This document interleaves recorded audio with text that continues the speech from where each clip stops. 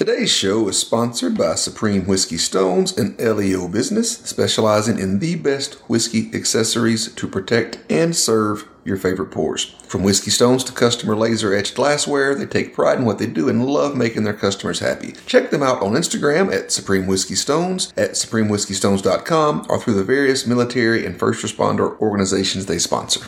Cheers.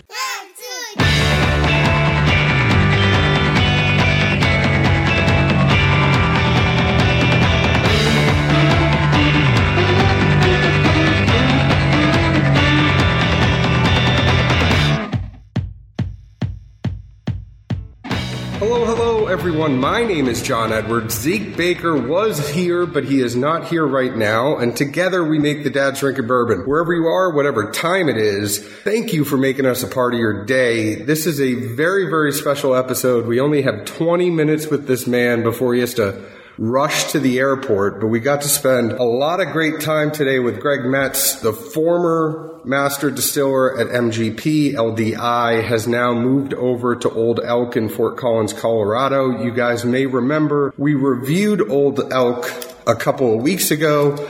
I apologize because I called him Metzy in the podcast, so Greg, I'm so sorry. It's actually my nickname. Is it? Yes. It's a good one, right? Yeah. We loved the Old Elk. We loved the smoothness of it. And I know that's a word. Let's get that right out of the way, because you hear a lot of bourbon drinkers, whenever someone says, how's this taste? And they go, this tastes smooth. And everyone goes, that's not a tasting note. But for this one, it kind of is, right? No, it was actually very intentional. Actually, when I met Old Elk 6 years ago, while I was still master distiller in the Lawrenceburg distillery, they approached me to develop a custom bourbon mash bill for Old Elk. And the two parameters that they gave me to work with were smooth and easy. And that was the end of the meeting. So with that, the really cool part about that was that was the first opportunity in my career, and at that point I was 38 years into a 41-year career, but at that point that was my first opportunity to actually craft a truly custom mash bill from scratch with no restrictions. That had to have been a little freeing, right? It was awesome and quite rewarding, as we've come to find out. So with this one, it's 34% barley, right? So yes. It's 51% corn, 34 barley, 15 rye. Yes. What made you go with the high barley content? Because you don't see that everywhere, especially with American whiskey. That's absolutely true. It's truly a custom mash bill, and there's really nothing else like it on the market anywhere. The high malted barley content in the mash bill came from the two parameters that they gave me to work with, smooth and easy. I knew to get to that criteria that I needed to get the malted barley content way up there. The other factor that influenced the mash bill was I knew also through my prior years as master distiller that I wanted some rye in the mash bill to provide a spicy note at the end. So I sort of did the math backwards. I backed the corn content all the way down to the minimum 51%. I had 15% slated for rye to bring me a spice characteristic, and that left me 34% for malted barley for the sweet and smooth characteristics. For you, is it one of those things, because you know that there are some people out there that are tinkering, they're doing a blend, they're tasting it. Are you really coming at it mathematically and scientifically? Because I know you have a chemical background. Is that how you do it first, and you have like a hypothesis and then you're testing it out?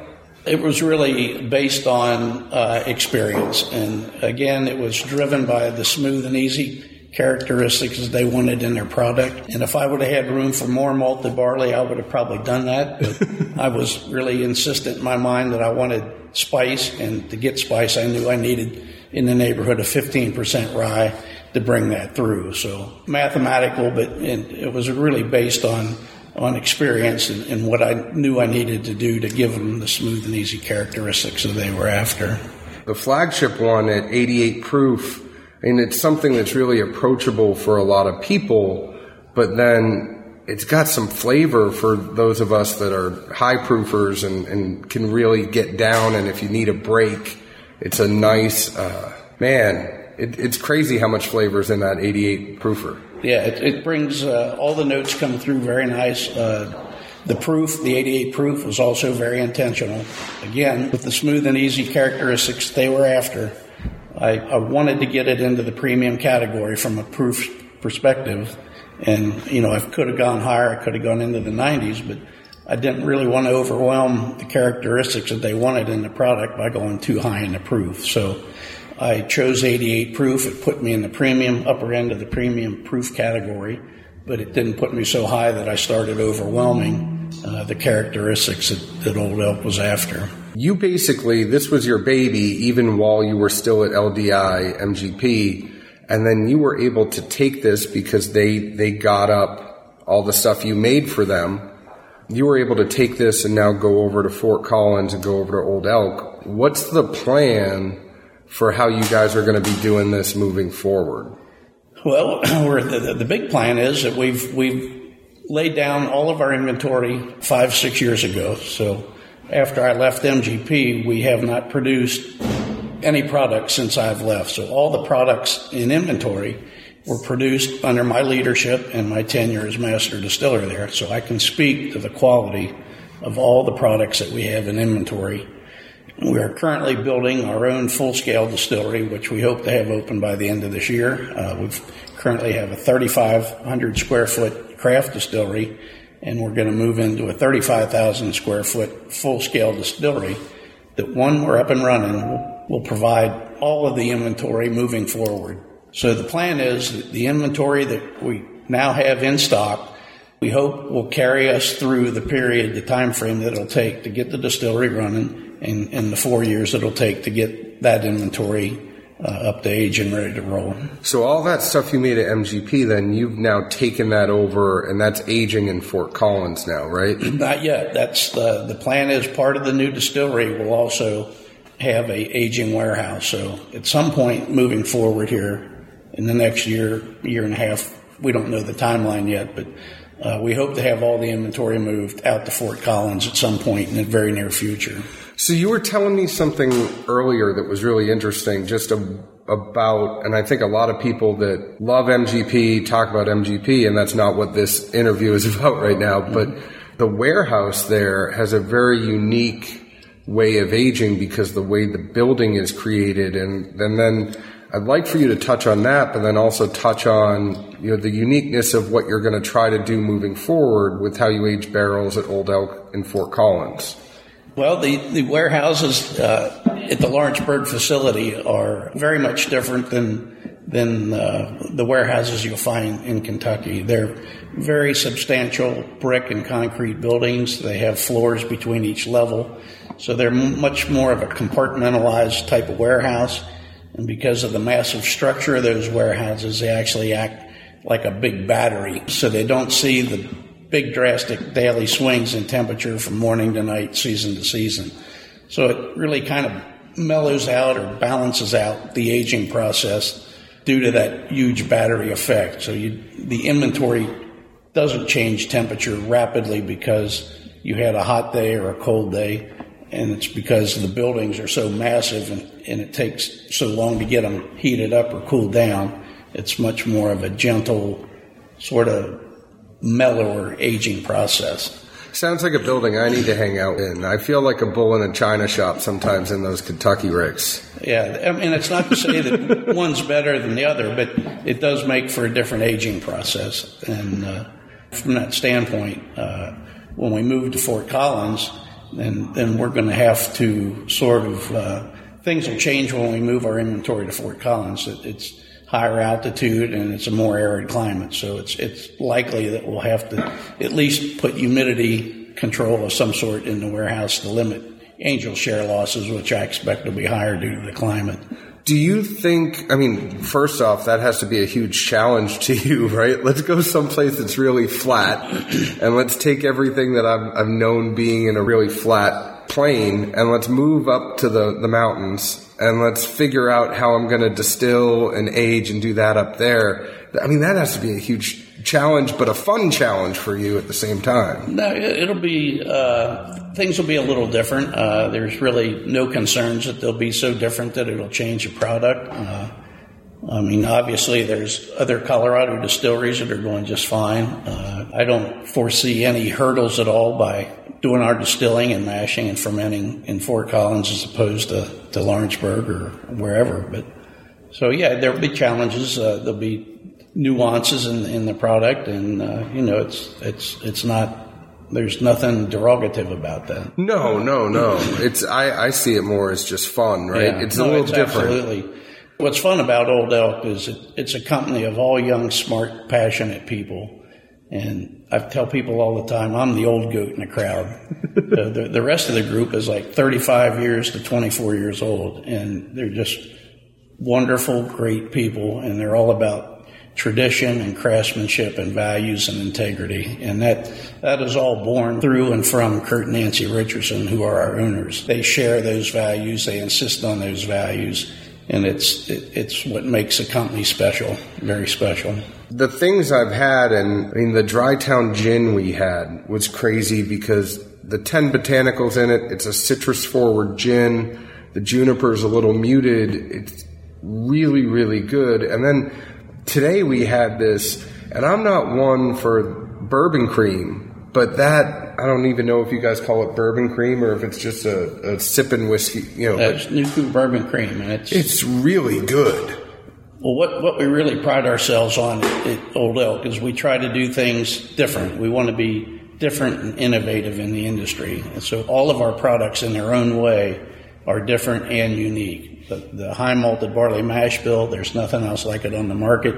Truly a unique custom mash bill. Dry Town gin, 10 botanicals, more juniper neutral, little citrus forward. And then it's got some ginger and sage botanicals that are a little different than others, and it sets it apart from other gins. Nuku bourbon cream, truly unique, simply stated. Old Elk, 2-year-old Old Elk bourbon and fresh dairy cream. That's it. No additives, no preservatives, no sugars, no NGS. It's not a liqueur. It's truly just a bourbon cream. Nothing else like it on the market. Oh, it was really good. So what else is then going to come out from you guys? What do you foresee in the future? Well, besides the Old Elk workhorse bourbon mash bill that I produce for Old Elk, I also produce 4 other mash bills that are currently aging. And the next one to hit the market is probably going to be a wheated whiskey. And that we hope should be out in June, July time frame. Oh, that'll be awesome. So what's the mash on that one? That is a 95% wheat, 5% malt, and the age on that is approaching 6 years old. Oh, so that's been sitting for a while, getting all nice and ready for us. We're looking forward to launching that. I think it's going to be a category of its own, and I think it's going to be pretty special.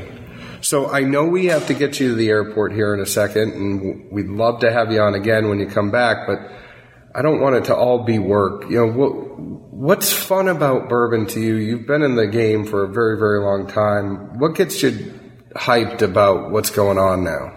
Well, for me personally, when I walked out of the distillery every day, I took all my gratification knowing that I produce some of the finest whiskeys in the world, and I still take tremendous gratification in that. So, I mean, the publicity has come about recently is nice and it's fun and, it's very enjoyable. But I truly get my gratification at the end of every day just knowing that we put our best foot forward and we've produced some of the finest whiskeys in the world. Well, for all those people that like Smooth Ambler and Valmead and Blom and Traverse City and all the other countless LDI, MGP things that are out there. And I say LDI because most of them were distilled back when it was LDI. Yeah. Thank you for that. But do you have any time to do anything fun? Or you distill it all the time? I mean, they put you at work in Lawrenceburg for a while. No, I have. I've got hobbies as well. I enjoy skiing. I enjoy boating. Anything outdoors is great. So you moved to the right place then. So I haven't moved to Colorado yet, but so just racking up those frequent flyer miles. Yeah, we commute as necessary, and it's all good. And the real beauty about Old Elk is that's really kind of rejuvenated my career is I've never been part of the marketing and sales and the building a brand. I've produced many, many products for many, many brands, but I've never been part of the building a brand. So I really joined Old Elk knowing that we're on the ground floor of something very, very special, and being part of being able to build that brand from the ground up has been really exciting for me. It's a part of my career that I've never participated in before. Yeah, this is probably your first time to Nashville for one of these things, right? It is, and Luis and I have been across 31 states in the last year, and probably have 19 states to go, and it's all very exciting. It's all very rewarding, and we're developing a following. We're going to be somebody in the business when it's all said and done. Well, I mean, we never pull any punches, and we definitely enjoyed it. But what before I let you go, what was your favorite part of Nashville? Did you get to do anything fun? Well, we were only here for almost less than a day.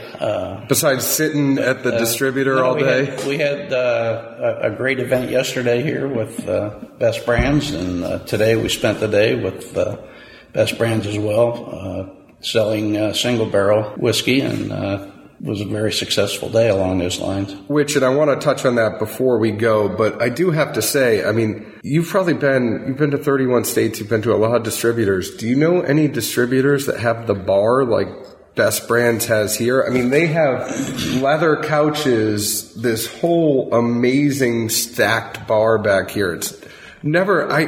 Best Brands is right down the street from me. Had I known this bar was here, I could have saved a lot of money from going to the actual bar, No, it was a terrific venue for the meetings and events that we had here the last 2 days. It's wonderful. I buried the lead until the very end, but I think it is one of those things, it's time to say, I mean, Zeke and I were a part of a pick with Elixir Spirits this morning in Spring Hill, Tennessee, picking the cast strength Old Elk.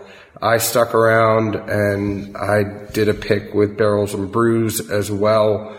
So I was with you on 2 picks today. Mm-hmm. That cast strength is really, really good. It's got that smoothness that you like, but it has a little bit of the bite in the proof and the rye. It's really something good. Yeah, it's quite special. And, we're obviously proud of all our products, and what we're really proud of is that they're unique. They're like nobody else's. And if people taste them, they'll like it. The products don't need a big sales pitch. No. More than anything, when people try them, they're going to like them.